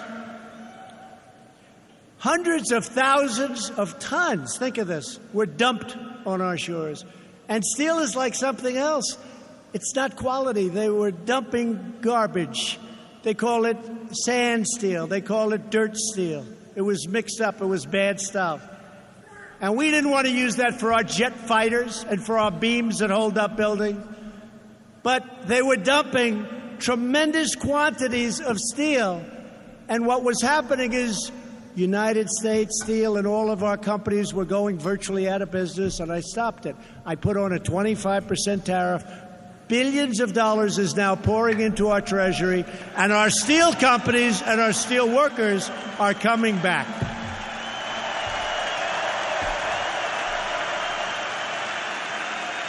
Right here in Ohio, Nucor, a great steel company, and a steel company that's doing great again, Nucor, has announced an $85 million upgrade in Marion. Charter Steel announced plans to build a new $150 million steel mill in Cuyahoga Heights. And Cleveland Cliffs announced a new $700 million plant in a very good place that I like a lot, Toledo, Ohio.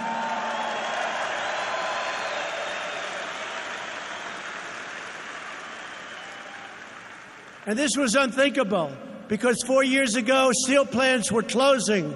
They weren't expanding and they weren't building. We're building new plants in Florida, North Carolina, South Carolina, all over, not just Ohio.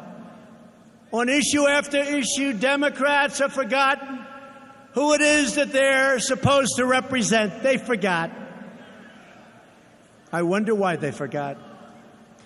The job of elected officials is to represent American citizens. The radical Democrats even support deadly sanctuary cities which release dangerous criminals onto our streets. Sanctuary cities.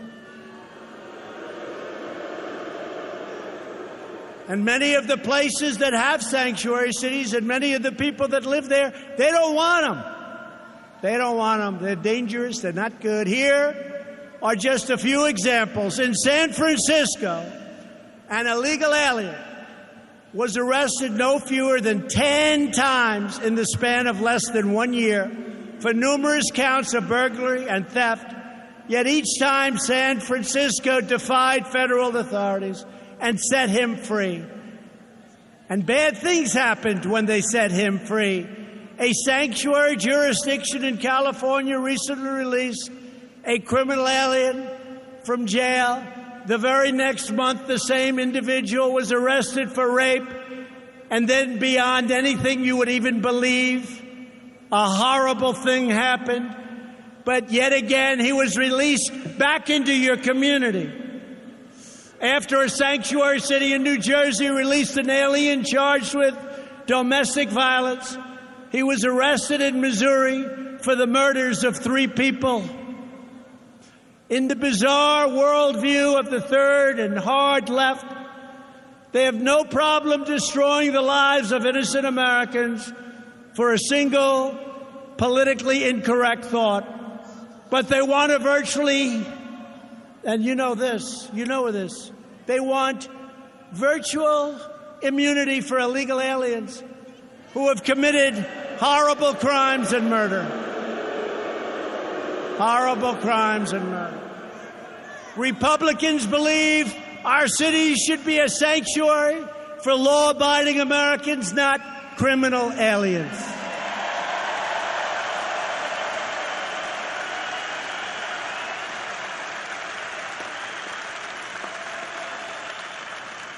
And yes, we just won a big lawsuit last week. In fact, one of my lawyers for winning that lawsuit is here tonight. I gave him a little reprieve. We need a lot of lawyers in the White House. We get sued so much, so unfairly. But we're winning those lawsuits left and right. But one of them is here. He said, I'd love to go to a rally. I said, I'm going to a place called Cincinnati, Ohio. You deserve it. We just won the lawsuit on the wall. Where's Pat?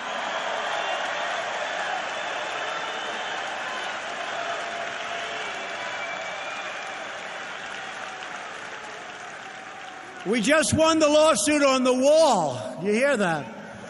And we're building the wall faster and better than ever. It's time for Democrats to end sanctuary cities and catch and release. You know what you do? You catch them, and then you release them. And you say, would you please report back in 4 years from now? But only 2% come back. You know why? Because they're not the smartest. They are not the smartest. They're the ones we don't want to have come back. Only 2% show up. Catch and release. We could end it immediately if the Democrats gave. So what we're doing is something else. We're keeping them out altogether. We're replacing random migration, and we're replacing the lottery system. How about the lottery system? How about lotteries? When we come back, folks, the Chinese government is involved in subverting the President Trump's reelection. The man who has broken this story over at the Free Beacon is Bill Gertz. This is not something that can wait. So please join us. We'll be right back.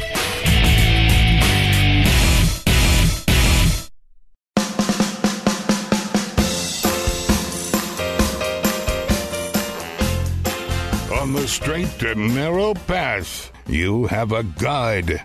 Mark Levin. Call him now at 877-381-3811.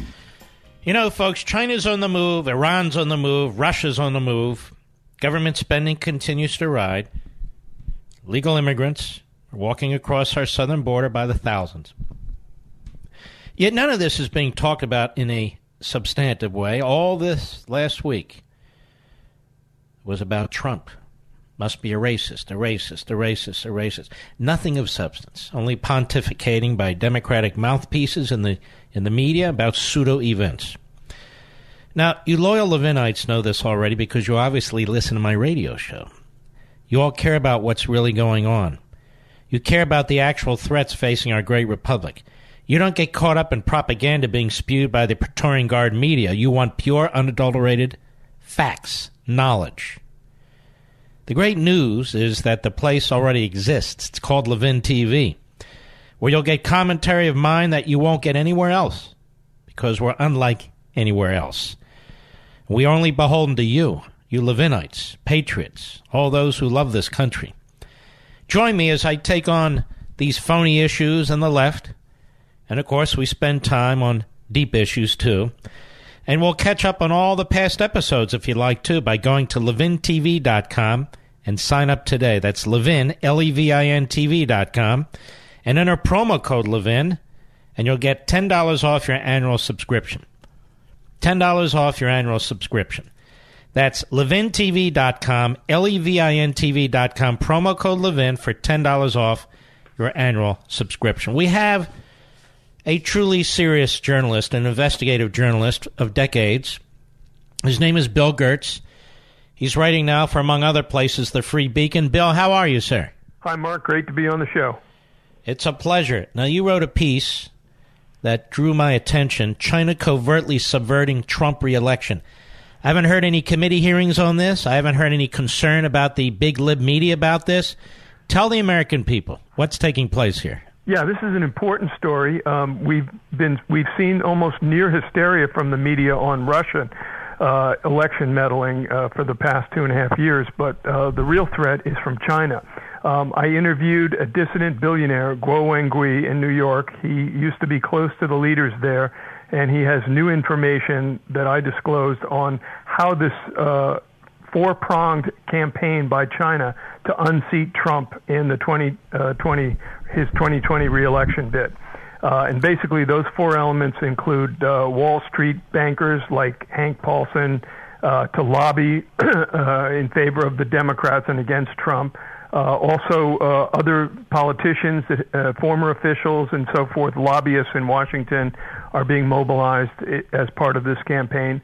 And the U.S. news media, which, according to Guo, is controlled. And I said, you mean influence? And he said, no. He believes that the media is controlled through various means, whether it's investments in China, whether it's protecting bureaus or fear of having reporters kicked out of China that are actually doing the bidding against Trump. Of course, they don't need much spurring to get the anti-Trump narrative that they've been spewing for so long. And then last is Asian Americans. He said that the Chinese are going to mobilize Asian Americans to try to defeat Donald Trump in the 2020 election.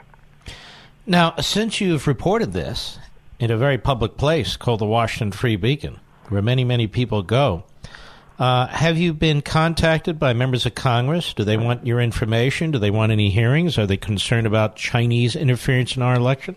I have not heard anything, although I just got back from Omaha, where I was at the U.S. Strategic Command Deterrence Conference. But I will be doing some follow-up, and I will seek some congressional reaction. Hopefully, Congress will do its oversight job and really focus on the need to counter Chinese election influence in the coming election cycle. But let's be clear about this. They want Trump to lose. Yes. Yeah. In fact, Trump made the first point in September at the UN about the Chinese election meddling, and then Vice President Pence in October gave a detailed speech in which he said the bottom line is the Chinese want a different president than Trump. They're basically trying to wait him out. I think the recent trade negotiations are an indication there that they're just playing games with our negotiators over there. And militarily, China is a dire threat, isn't it? Absolutely. Like I said, I was at STRATCOM. The deputy commander, Admiral Creedy, 3-star, said that they're doing a aggressive buildup of nuclear forces, and it's couched in secrecy. And they claim to have a no first use policy. And Admiral Creedy, when I asked him about it, he says, I don't know what this no first use policy. I've read it. Chinese have not enunciated anything about it. So it was a pretty tough briefing for reporters that he detailed this. And then another, J2, the intelligence director for STRATCOM, described the nuclear buildup by China as basically breathtaking in its scope. And of course, they've got like 3,000 miles of underground tunnels where they're keeping their warheads and producing them. And the U.S. intelligence community doesn't even know how many warheads they have. They think it's around 200. It could be as many as 1,500. You know, Bill Gertz, I talk to a lot of experts on China, military and otherwise. They tell me if it came to a face-off with China now, it's not clear that we could win because of their advances in anti-satellite technology that would knock out our GPS systems and other advances. And we lag behind as a result of the Obama administration. We're trying to catch up with that. They have really a significant armed forces. Is that correct? Yes, they do. It is the major threat. Well, Russia is a threat as well. Clearly, the China threat, to me, is the most serious threat facing the country. And the problem is that we have all of this economic integration with China, and as a result of that, it's being used as leverage to prevent the United States and the government from dealing with this threat. That's the biggest problem. You have factions within the government that are saying, oh, no, we just have to trade with China, and that will produce a benign China in the future. It's been a total failure for the last 35 years. You write here that China has reclaimed some 3,200 acres of islands, and last year it was detected deploying anti-ship and anti-aircraft missiles on them, along with electronic warfare capabilities. They are making themselves... they are a presence in virtually every corner of the earth, aren't they, at this point? Yes, and they're expanding. Their goal, and again, the intelligence community for the last 25 years has been saying, oh, China's not really a threat. I had a DIA director tell me to my face 20 years ago that China's not a threat, and I asked him why, and he said because of their statements. And I was astounded that he had been disinformed by Chinese propaganda for so many years. So that's kind of been my quest now to try and highlight this China threat, but it is an existential threat. In fact, the nominee for the vice chairman, General John Hyten, testified this week, and I did a Washington Times column on it today. And basically, he said that we have major shortfalls of weapons and munitions that we need. So that if the balloon ever went up and there was a conflict, say if the Chinese tried to ram one of our ships in the South China Sea doing a freedom of navigation operations, that we don't have enough equipment. We have logistics shortfalls. We have undersea warfare shortfalls. So there's a major push right now to try and build up American forces in Asia so that we won't have to go to war with China. We can deter them with peace through strength. And yet if this president loses, and one of the people I saw on the stage yesterday and the day before becomes president of the United States, they will put a strong foot on the brake of our rebuilding our military, won't they? Absolutely. I mean, it's you can see that in the Democrats that are running the House Armed Services Committee. They've already tried to cut the small nuclear warhead that the Pentagon says it needs to deter both Russia and China. And so it's going to be a huge problem if the Democrats retake the administration. You know, Bill Gertz, you and I have been around long enough, even during the Reagan administration, when he was pushing the Strategic Defense Initiative, and they mocked him, called it Star Wars. They made it very, very difficult for him to fund it over the years. And yet it's exactly the kind of system now that we, parts of Europe, the Israelis and others, rely on to protect us from these intercontinental ballistic missiles and short-range missiles. Yes, and for many, many years, our missile defenses were deliberately constrained so as to not be used if there was an attack from China or Russia, and I think that's changing. Clearly, the Trump administration has stopped saying that we're not going to defend our country against Russian or Chinese long-range missiles. So they're looking at new ways of doing that. They're looking at asymmetric means, perhaps space-based interceptors. They're talking about something called left of launch, which would be like cyber attacks on missile control facilities so that when they press the button for launch, instead of launching, it'll blow up on the launch pad.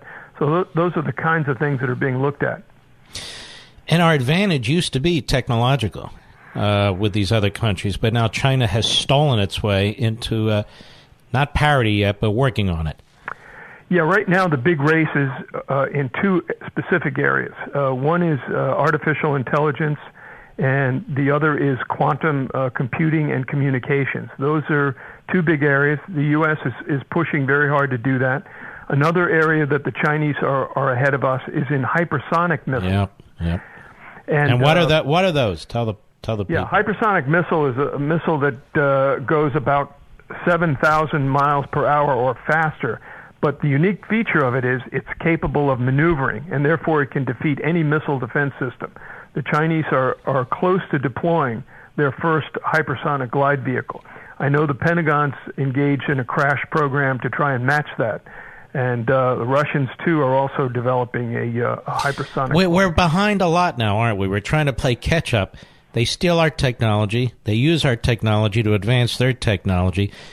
It's really one administration, one 8-year administration can do something like this, right, Bill Gertz? Extreme damage from the Obama administration. Basically, under Obama, the U.S. government was told in White House directives, no government agency shall say anything critical of China. So therefore, for 8 years, we watched as the Chinese tried to take over the South China Sea. We saw them move into the East China Sea. We saw them moving into the Horn of Africa and expanding their capabilities and stealing our technology. The White House estimates that as much as $600 billion annually in American technology has been stolen by China. I mean, no nation can survive with that level of technology theft. Am I right that the Chinese also control both ends of the Panama Canal through contracts? Yes, there are two commercial shipping companies. Hutchison Whampoa is a Hong Kong company, but the owner is very close to Beijing communist leaders. They are setting up networks of these type of commercial port facilities. But in China, they have something that Chinese President Xi Jinping has announced. It's called civil-military fusion. Therefore, everything in China that's military will be used for civilians, and everything that's civilian will be used for the military. So all of its outposts around the world, and they're doing more of them through this Belt and Road Initiative, a multi-trillion-dollar third world investment program. And they're setting up commercial entities that will serve as military bases. It is hard to see how our country, with at least one party that undermines our military and undermines this president who's really trying to confront China, how we don't fall behind. I know we talk about the spirit of the American people. That's true. But our government, in many respects, is dysfunctional. Well, actually, the good news is there is some bipartisan consensus emerging on the China threat. Some Democrats in Congress are actually beginning to say, "Hey, wait a minute, we can't look the other way on." Are any of them running for president? I doubt it very much. Although we saw Biden, he basically dismissed the notion that the U.S. Could even try to compete with China, and then he took a whole bunch of flack for it, and then backed down and tried to say, "Oh yes, we've got to stop China from stealing our technology." Yeah, right. Well, he was vice president for 8 years, and they didn't do a damn thing.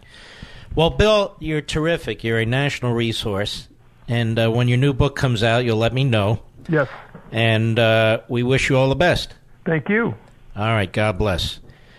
I'm trying to bring to you, ladies and gentlemen, through the various formats I have, individuals who are expert on this particular subject, because I consider it one of the gravest threats that we face externally. One of the gravest threats we face internally is the leadership of the Democrat Party and the media, because the media is not a free media, as I've said over and over and over again. We'll be right back. Mark Levin.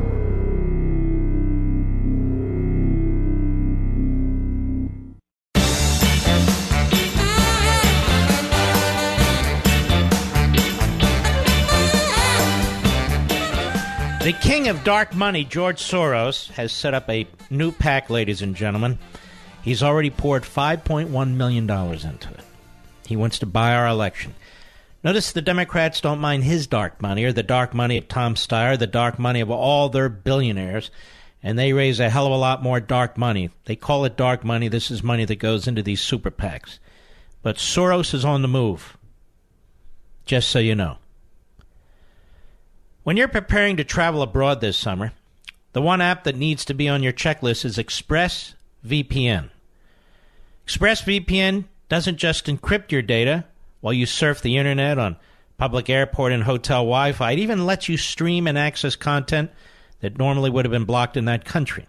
With ExpressVPN, you can unblock all your favorite websites and have access to the internet just like you would if you were at home. ExpressVPN runs in the background of your computer or phone, and then you use the internet just like you normally would. ExpressVPN costs less than $7 a month and comes with a 30-day money-back guarantee. Don't travel anywhere this summer without downloading ExpressVPN. Protect your online activity today and find out how you can get 3 months free at expressvpn.com/Mark. That's Express, EXPRESSVPN.com/Mark for 3 months free with a 1-year package. Visit expressvpn.com/Mark to learn more. We've got a lot of exciting ideas we're working on here, ladies and gentlemen. I'm taking a look at the YouTube. Perhaps we'll put this radio show on YouTube, Mr. Producer. You know, we could do that. Let's think about that. Expanding our podcast, expanding our other media platforms. I told you the other night that there is, in fact, an entity out there that's trying to block me from doing the Fox show. The Fox people are terrific, and I will fill you in more on that as time goes on because they will not succeed. I view every one of these platforms as having a purpose to advance the cause of liberty and to be able to communicate with as many of you as possible. And while I'm on the subject, don't look now, but go to Amazon.com. Their discount is going on actually longer than I would expect. It's 52% off on Freedom of the Press. 52% off. $13.44. So if you think ahead about birthdays and Christmas and Hanukkah and so forth and you want to hand it out, I can guarantee you back by then it won't be 52% off. In fact, I don't think it'll be 52% off much longer because that's not what Amazon does. And I want to strongly encourage you to get your voice out there. You saw what happened at the debates last night. You see what the media are doing. They're going to hammer Trump again tonight after this rally. I guarantee it. So the best way to engage is to inform as many people as we can and join our movement to get a real free press back in America. Amazon.com, 52% off. Can't beat that. We salute our armed forces, police officers, firefighters, emergency personnel, all you law enforcement up and down the chain, and you, the American people. God bless each and every one of you as we stand together for our republic. I'll see you tomorrow. Have a good night.